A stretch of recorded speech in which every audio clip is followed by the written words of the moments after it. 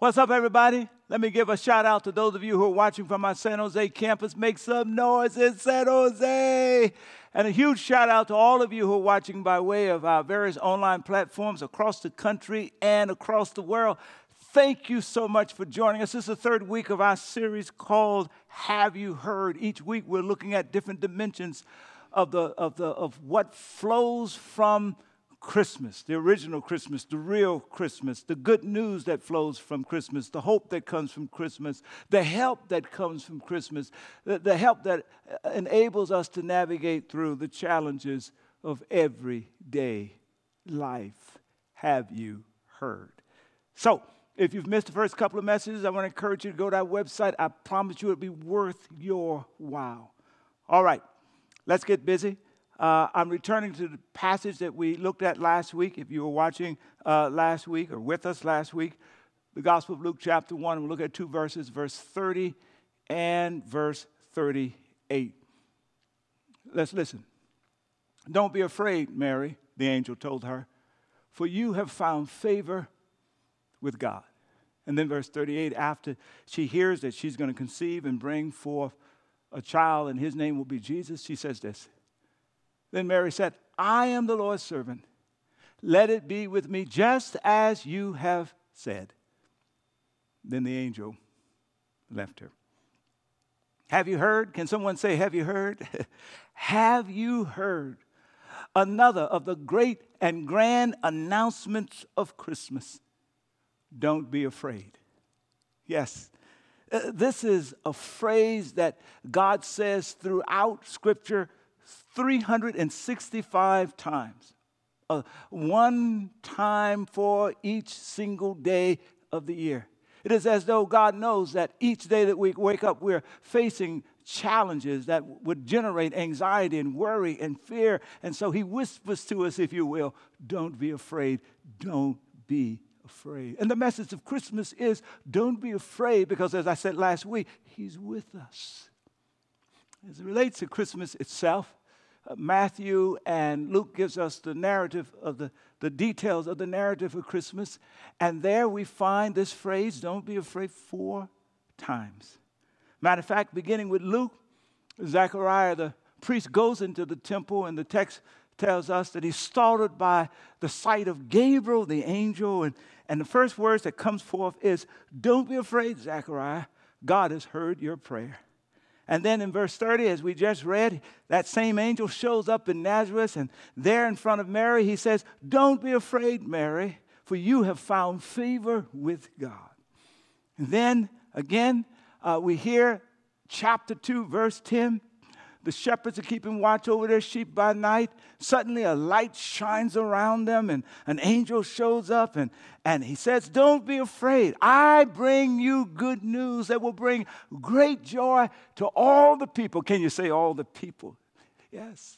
And then Matthew 1, he captures the narrative from Joseph's perspective. And Joseph is brokenhearted. He's shattered.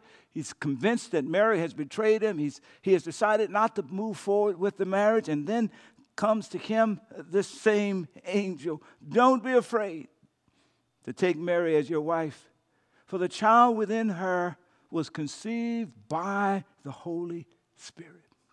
Each time an angel shows up, it's Gabriel who stands in the very presence of God. He's a messenger straight from God. And I want somebody listening to me today that's dealing with anxiety and fear and worry. All of these are different words for fear, right? An uneasement about life. I want you to hear the God of the universe declare to you today that one of the messages of Christmas is don't be afraid.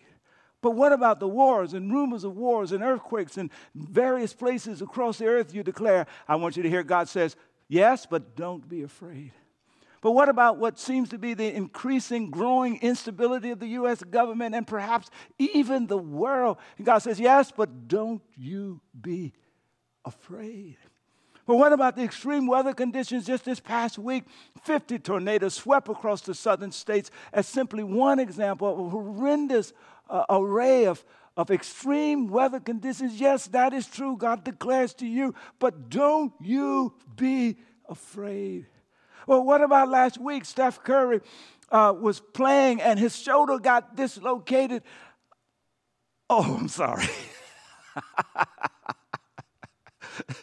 I don't know. I don't think that example actually fit here. I think that came from another note. For those of you who don't know, Steph Curry plays for the Warriors, y'all. You know I'm a big Warrior fan. And he got his shoulder dislocated. Listen, but my wife told me, come on now, it's a long season, baby. Don't be afraid. But back on a serious note, you know,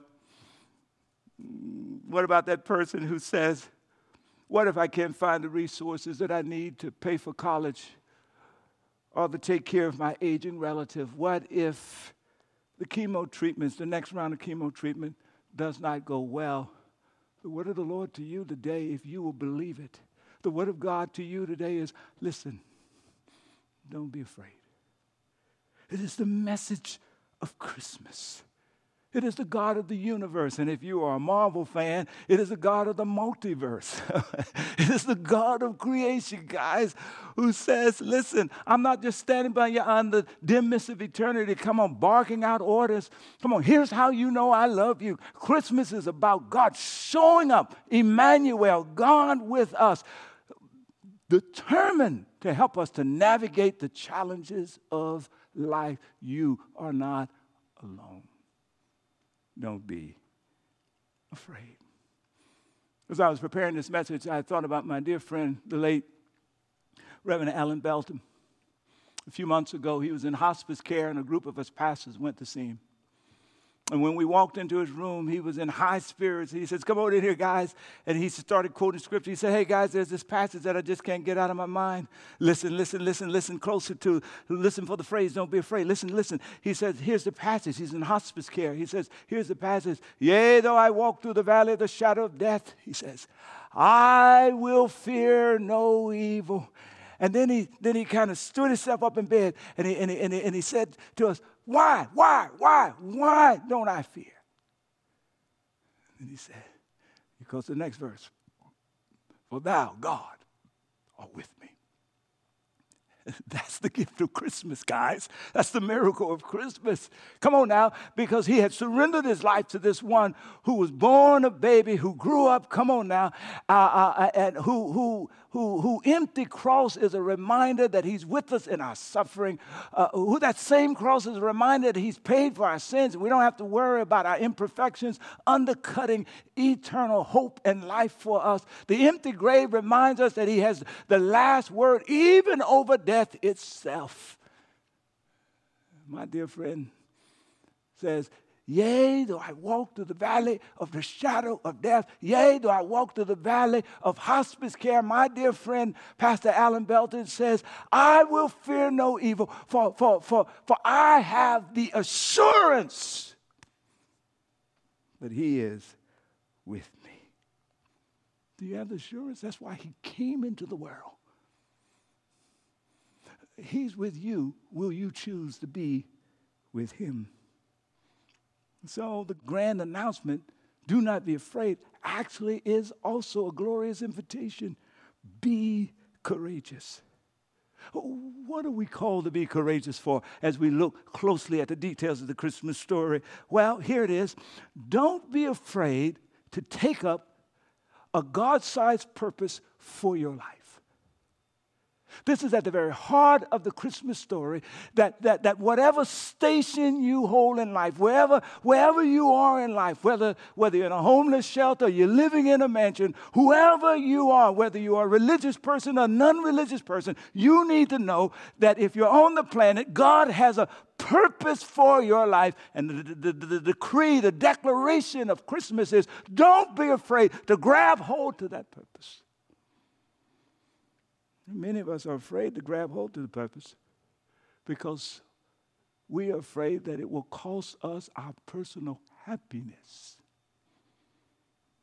And sometimes it actually does.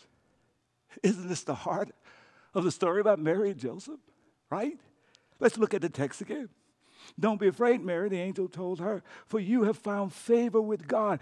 God has orchestrated a God-sized purpose, and he's calling you to say yes. What is the purpose? That you will conceive and give birth to a son, and you will name him Jesus.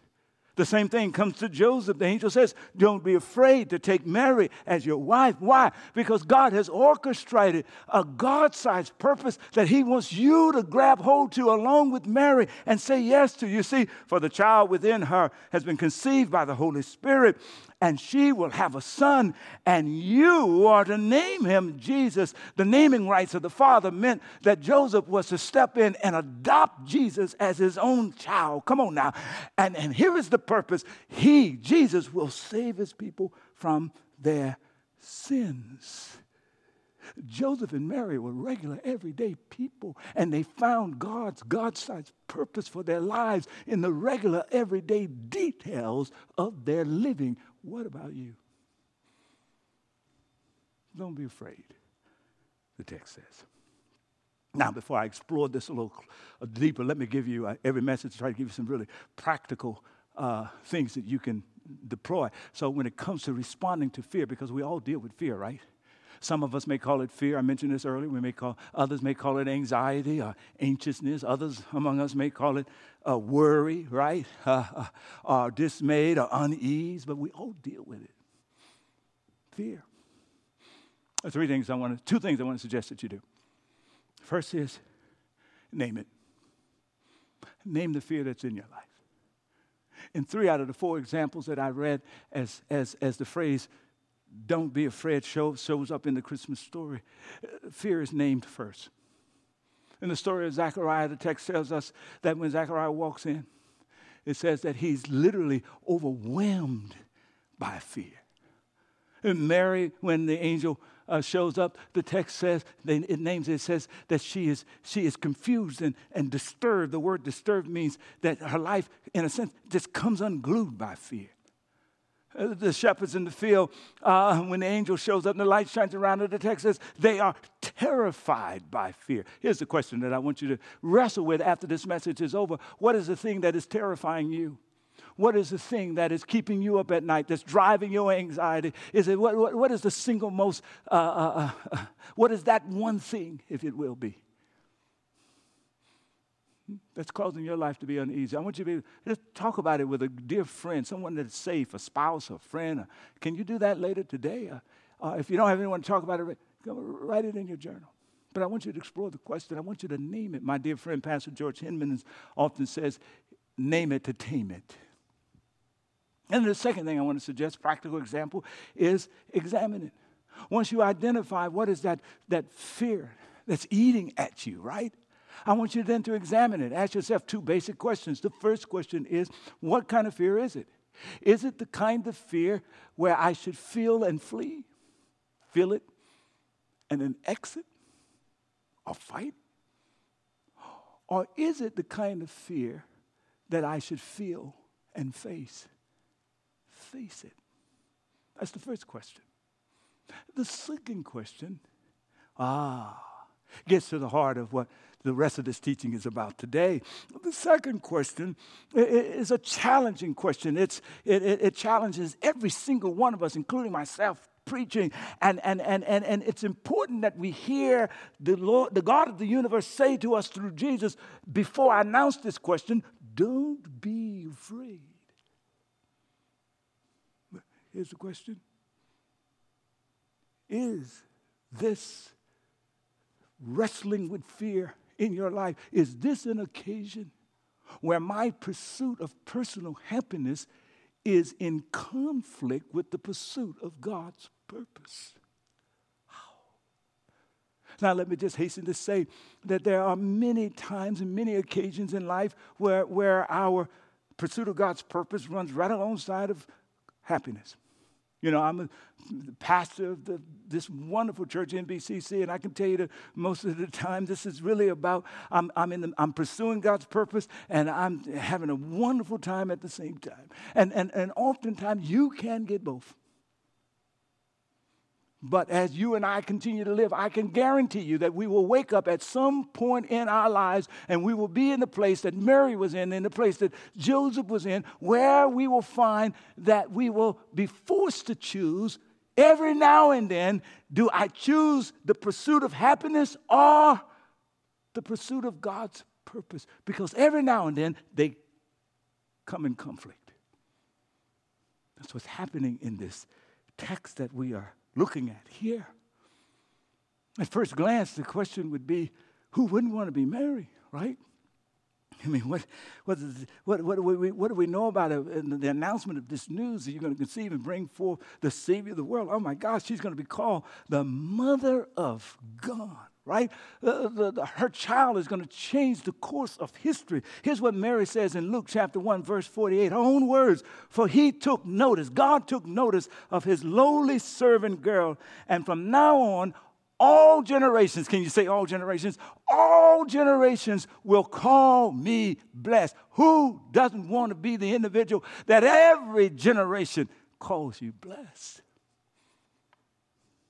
And yet, when we take a closer look, slip into Mary's shoes and stand in her unique context, we might reach a different conclusion, because really, what sounds like joy and happiness is really Mary making a choice for the pursuit of God's purpose. And it will cost her, at least in the short term, personal happiness. Let's look at some of the ways in which her courageous yes cost her. And that's the challenge for many of us. God has a purpose right in front of us, but we're concerned about the cost. We see Mary's courage in this way. Her saying yes to God's purpose meant that she would risk the love of her life. Joseph was a catch, y'all. His ancestor was King David. He had royalty running in his blood. He was a hard-working carpenter. He was a catch. But can you imagine her having to sit Joseph down and say to him, oh, baby, I got something I need to tell you. The worry on her face, the tension in the room. What is it, he says. I'm pregnant, she says. Can you imagine the drama and the trauma and the horror and the shadow that Joseph must have immediately went through, knowing that he has not touched her? And she says, oh, but it's not what you think. What do you mean it's not what I think? She says, God did it. You can see Joseph. You know, it sounds funny to us, but it was not a laughing matter for him. He says, my goodness, not only has she betrayed me, but she's insane. So she risked losing the love of her life. Secondly, she actually risked losing her physical life, because the Leviticus law in that day and time says that if someone breaks their engagement, which was a legal binding commitment, that they could be stoned. He could have exposed her publicly. That's what he was wrestling with in Matthew. Come on, she risked her own life by saying yes to God's purpose. She risked her financial security because he had decided to put her out of his household, because marriage happened in two stages back then. The first stage was the engagement stage, and there had probably been some money that had exchanged hands, which was the custom. She had moved into his house, which was the custom. They weren't sleeping together or anything like that, but she was a part of his financial responsibility, but he was about to put her out. And she risked her reputation. She would ultimately have to give birth to a child with no husband. And in a small town like Nazareth, everybody would have been talking. Wow. That's what Mary's yes to God's purpose meant. But she said, anyway, I am the Lord's servant. Let it be as you have said. Aren't these the things that we pursue in our own life? Don't we think about our own personal happiness in these same terms? We want an amazing partner and the gateway to an amazing family with children and grandchildren. Don't we long for that in some way? Don't we desire our own physical safety to be secure, financial security for our present and our future? Don't we desire a reputation that others would die for? Isn't somewhere in there the happiness that we're working for? And let me just say to you, there's nothing wrong with working for that kind of happiness. No, we all want to be happy. The question is that I want you to wrestle with, however, is this question. How much value do you place on personal happiness?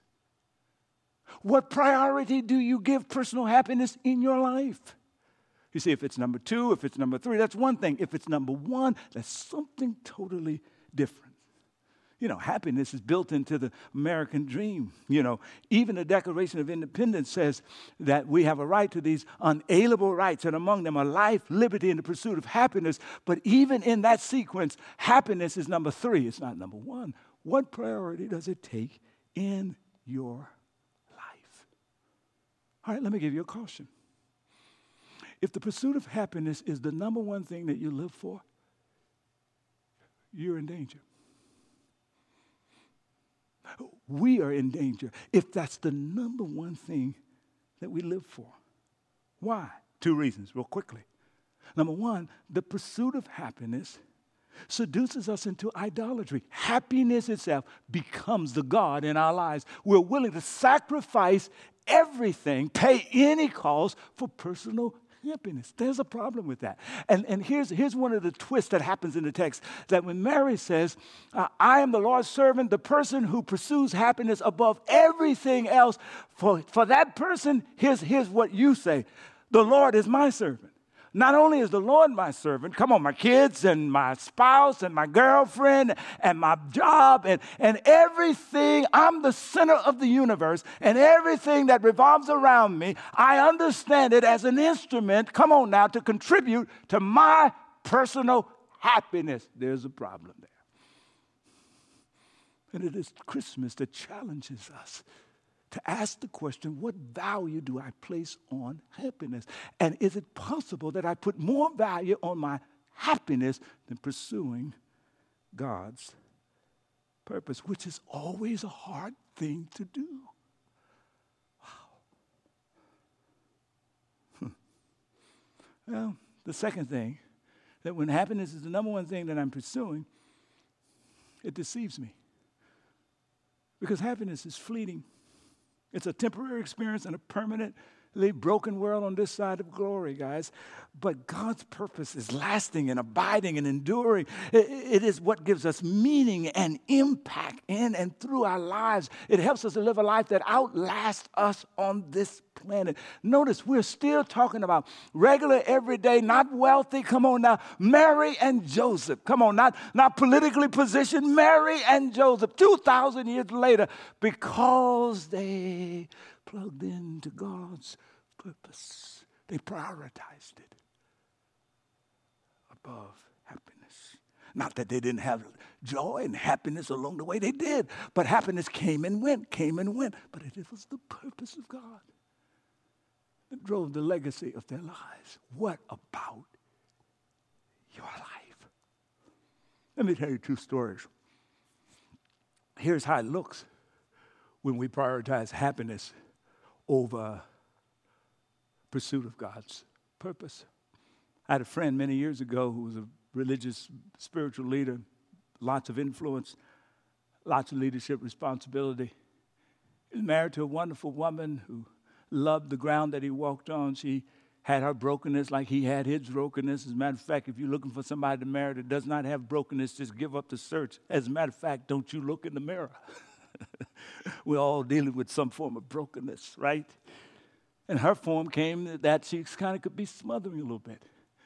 He ultimately, as he thought about the Hollywood image of happiness, he concluded that he was not happy. And so he left the marriage. He walked away from his family. He cut off himself off from his children. And suddenly his son, who was making straight A's, went the opposite direction academically. A daughter that should have been at Harvard or Stanford, her educational pursuit was undercut. And all of this havoc so he could be happy. Is that you? that you're willing to risk everything? It is the miracle of Christmas that challenges us here. And then, of course, here's an example of the opposite. My wife has a friend who shows us what it looks like to prioritize God's purpose, and it's hard, and it's difficult, and it's painful, and it requires sacrifice like Mary and Joseph, and yet it happens in life, and she shows us how to do it. And my wife's friend met and fell in love with a fella. They dated for a year. Man, it was her dream come true. They got married. 2 months later, she was pregnant, looking forward to a great marriage, great kids. 6 months later, he was diagnosed with brain cancer. A couple months later, the brain cancer had caused him to go blind. It shifted his personality. He became abusive in all the ways you can imagine. She had to put him in a facility to care and take care of him and to protect him and the family. Then she had a choice to make. How seriously would she take those vows, for better, for worse, in sickness and health, for richer, for poor? Surely this is not the same person that she had married until taking those vows. Might she just get a divorce? But after thinking about it, it somehow dawned into her spirit that when Jesus showed up, come on now, the text says that in Jesus we discover Emmanuel, God with us. And she made the decision that perhaps, come on, God's purpose for the rest of her days on the planet was to be an embodiment of God's love and God's grace and God's mercy to her husband who was going through an experience that was of no fault of his own. So she chose to stay married. And she told her children that their task was to be an embodiment of God's love and grace and mercy to their dad. And they entered into that suffering. Wow. Can somebody say, wow? Hey, guys, as I wrap this up, let me just tell you, life is hard. Most weekends I love talking about and celebrating the goodness of God. I like talking about the miracles of God. But the goodness of God and the miracles of God generally happens, come on now, in the middle of really tough life. So many of you are going through tough life right now. I just heard about a major personality who was the producer for Ellen's show, took his life, suicide. People say, oh, he was always happy and so forth and so on. But inwardly, life was tough, and he ran out of a space of hope and all of that kind of stuff, right? The goodness of God has to show up. It has to show up, just like Jesus did, right in the middle of the nitty-grittiness and the toughness of life. And sometimes we find ourselves, watch this, in the middle of the nitty-grittiness of the toughness of life, being called by God to be the embodiment of his love and his mercy and his grace to others.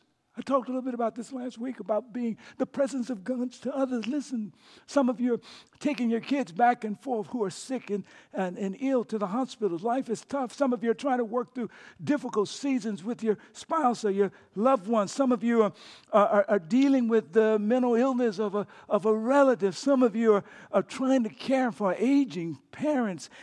Somebody else is working 2.5 jobs just to get those kids through college. And what I want you to hear today is that you don't have to climb the highest mountain to grab hold of God's purpose. Come on, you don't have to be written up in the history books to grab hold of God's purpose. That person who's carrying your kids back and forth to the hospital, caring for the aging person, right? That you are being invited by God to grab hold to that as his purpose, to be the embodiment of his love and his mercy and his grace to those kids, to that relative, to those folk that you're working through life with. And it is not easy. And so I can hear somebody say, what if I get it wrong? What if I'm not perfect? Oh, I'm afraid. And it is to you that the God of the universe and Jesus declares, do not be afraid. I'm with you. You just have to choose to be with me and a part of my work in the world. That's the message. That's the invitation of Christmas. Oh, one last thing. When we prioritize God's purpose, check it out, we discover God's peace.